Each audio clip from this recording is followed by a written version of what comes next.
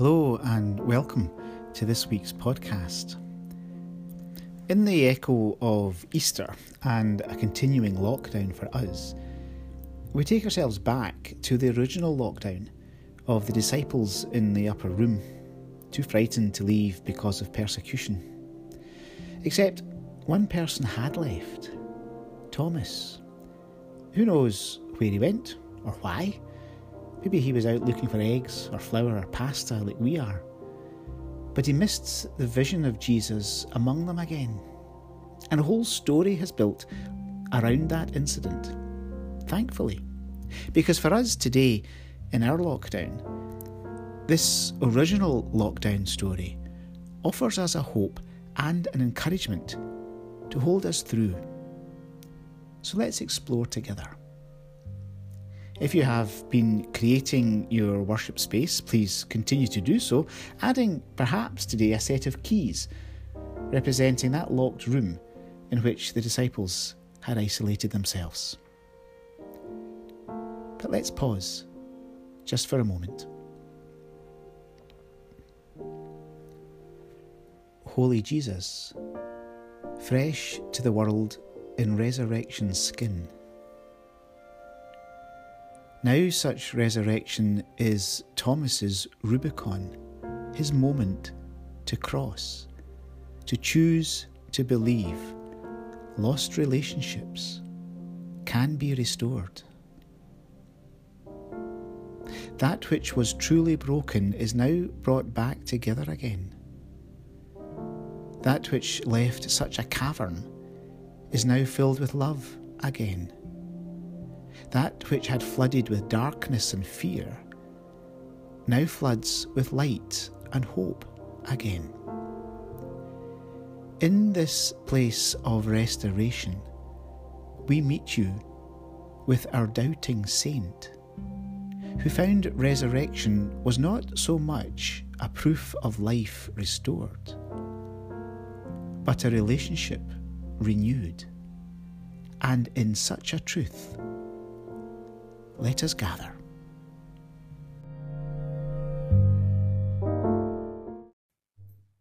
Open to me the gates of righteousness, that I may enter through them and give thanks to the Lord. This is the gate of the Lord, the righteous shall enter through it. I thank you that you have answered me and have become my salvation. The stone that the builders rejected has become the chief cornerstone. This is the Lord's doing. It is marvellous in our eyes. This is the day that the Lord has made. Let us rejoice and be glad in it.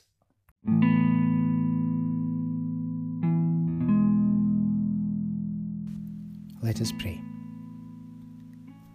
Loving God, Thomas is the saint who has today come of age for our age. The disciple who speaks for us into our anxieties and confusion today. O risen Jesus, we want to reach out, to touch, to know, to believe. This time, our time, can come good, and we can be restored, resurrected, back into relationship.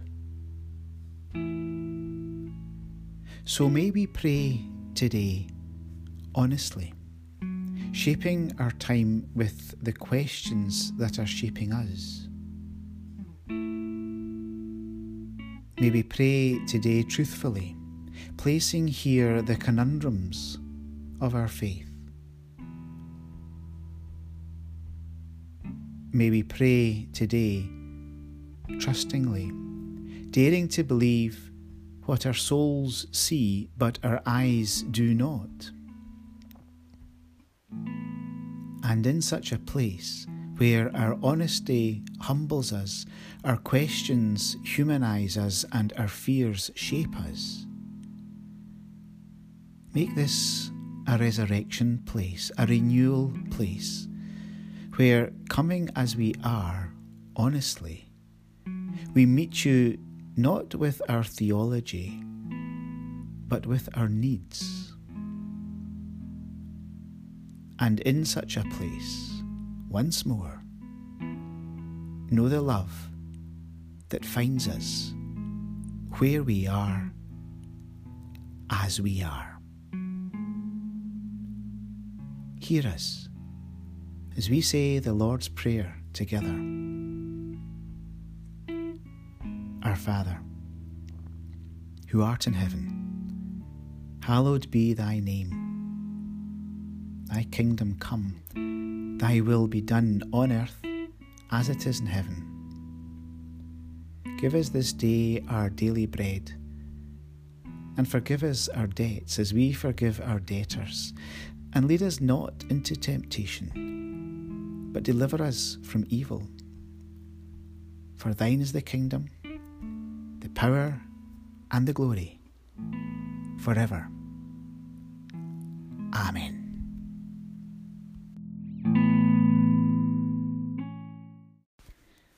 A story, though not quite as told in the Bible. Thomas wondered why he was the one who was being whispered about. They all thought he couldn't hear, but he could, perfectly. But he only needed to look at their faces, because their faces gave away as much as their whispers. He heard the word doubter, and that said in mocking tones, "He's just jealous." And with shallow sympathy, "Oh, you understand, since he wasn't there when Jesus appeared to us." But how little they knew him. Thomas wasn't jealous. Thomas was worried. He was worried he was losing something that was so profound to him, so essential about his world now. He was scared the foundations had been taken away and it was all going to collapse. Thomas almost laughed to himself, remembering, was it not Peter and John who had to run to the tomb because they doubted the words of Mary? That was doubt needing proof, but they aren't being whispered about.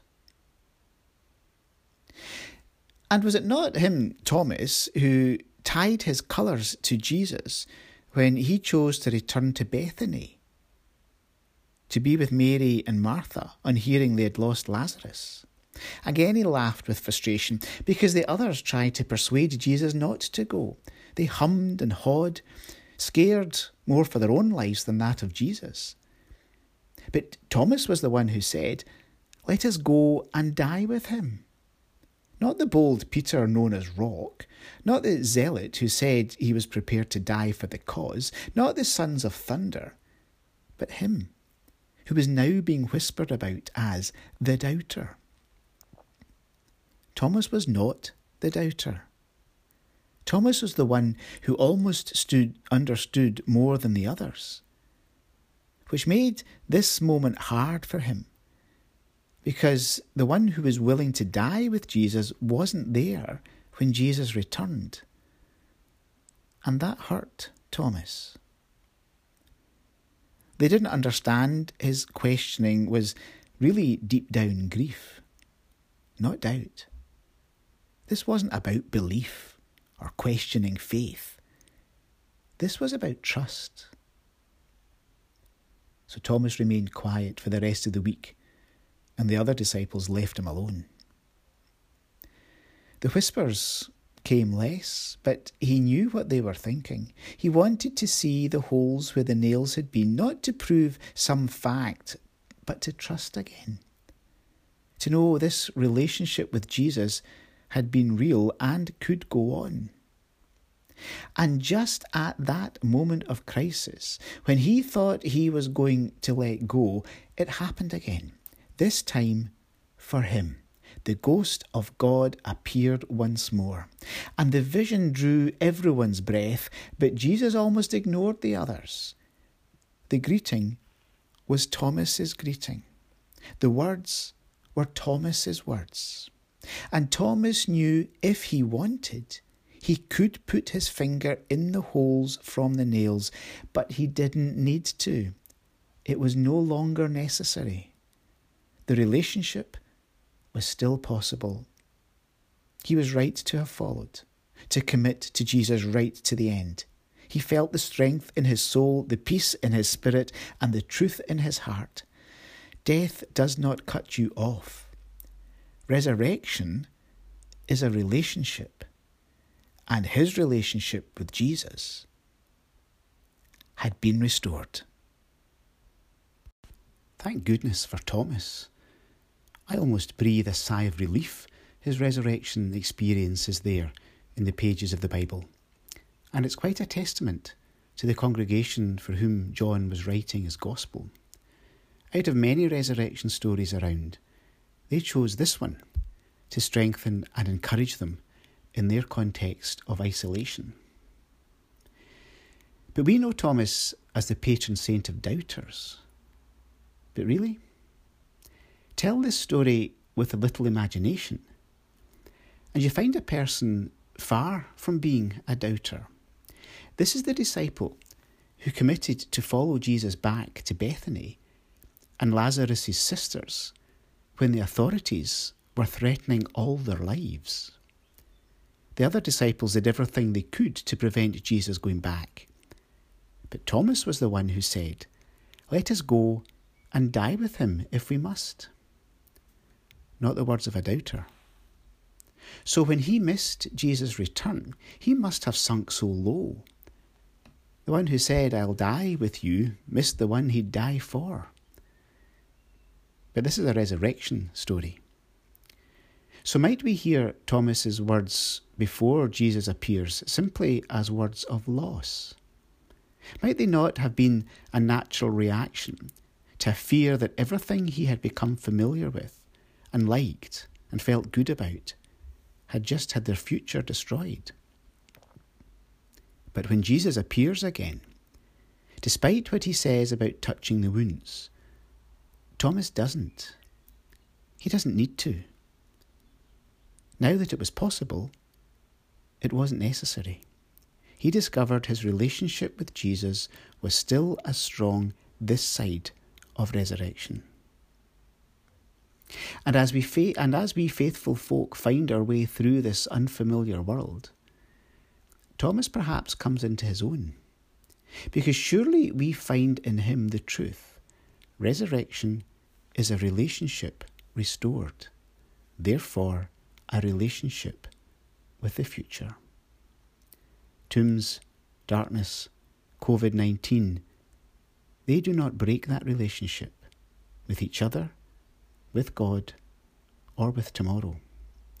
That's the experience of Thomas, and why the Gospel of John's isolated church found this story so important to them. This is about a relationship restored and a future possible, despite experiencing something that imagine would break the future forever. And as this story encouraged followers in past times, may it also encourage us today. Resurrection is a relationship with the future. Let us pray. Loving God, alive in the world, may we find you among us, now, here, in all we experience. And when our senses don't make sense of what is happening, and we are worried, and we have concerns, and we live looking only to the near future, may we find you among us in a faith that dares to look further. So as we bring into this gathered community those who are grieving and hurting, those who are leading and worrying, those who are managing and those who are not, may we find you among us in compassion and strength.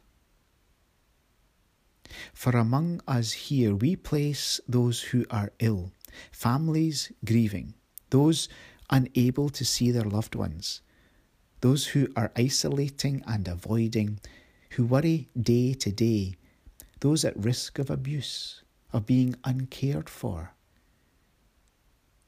May we find you among us in a love that holds us all. among us here, we place those who are leading us, who are managing this pandemic, from government leaders and their huge responsibility, to medics and experts and hospital workers and their risk-taking and tireless care, from community workers to shopkeepers, carers and posties, and all who are working to keep us going. May we find you among us, in the compassion of those who support and care for us. Among us are our own families and neighbours, those we know at risk and those we cannot visit. But they are here. They are named here in our words and prayers and concerns, named in love, for we love them. May we find you among us in that love, greater than all things. And may we come to trust a resurrection story that dares us believe that out of crisis comes life again. The relationship with love is too strong to break, and we will come to see beyond the short term and believe towards the future. So be it. Amen.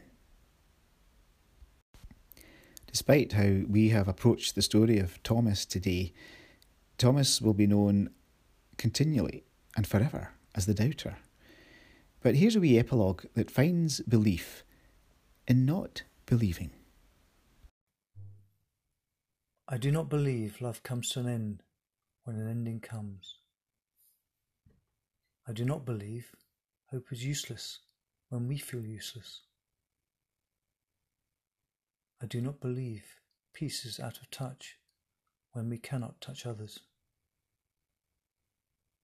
I do not believe belief is all about certainty and not filled with doubts.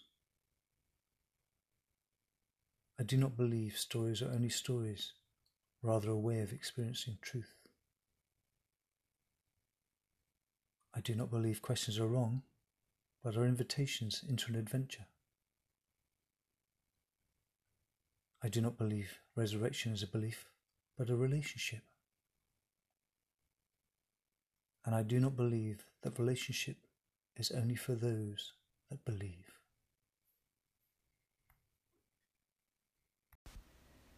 Go in peace, my friends. Go in the truth of resurrection, that our relationship with the future does not come to an end. That which shaped us then will shape us anew. In the grace of the Lord Jesus Christ, the love of God, and the commonwealth of the Holy Spirit be with us all, evermore. Amen. Thank you for letting us join you today. Thanks to Paul Cook, who read today, and the music was Moses Hogan's I Am Your Child, sung by St. Peter's Chorale, and Be Thou My Vision was sung by Wallingford's Parish Church Choir. We meet again next week, hopefully, but also offer an invitation to a Songs of Praise on Zoom on Sunday the 26th at 6:30pm. Who knows how that will be, but it will be joyous chaos. All information will be on the website at nkchurch.org.uk, which is where we are. While the church building may be closed, the church is certainly alive in lots of different ways and in new ways. So please do subscribe to our Monday and Friday emailings and bulletins, which you can do online, and visit the church online to find out everything that's going on, because there is something happening every day of the week. So please take care, my friends. It's good to travel together. Thanks for the invitation to join you. Keep well.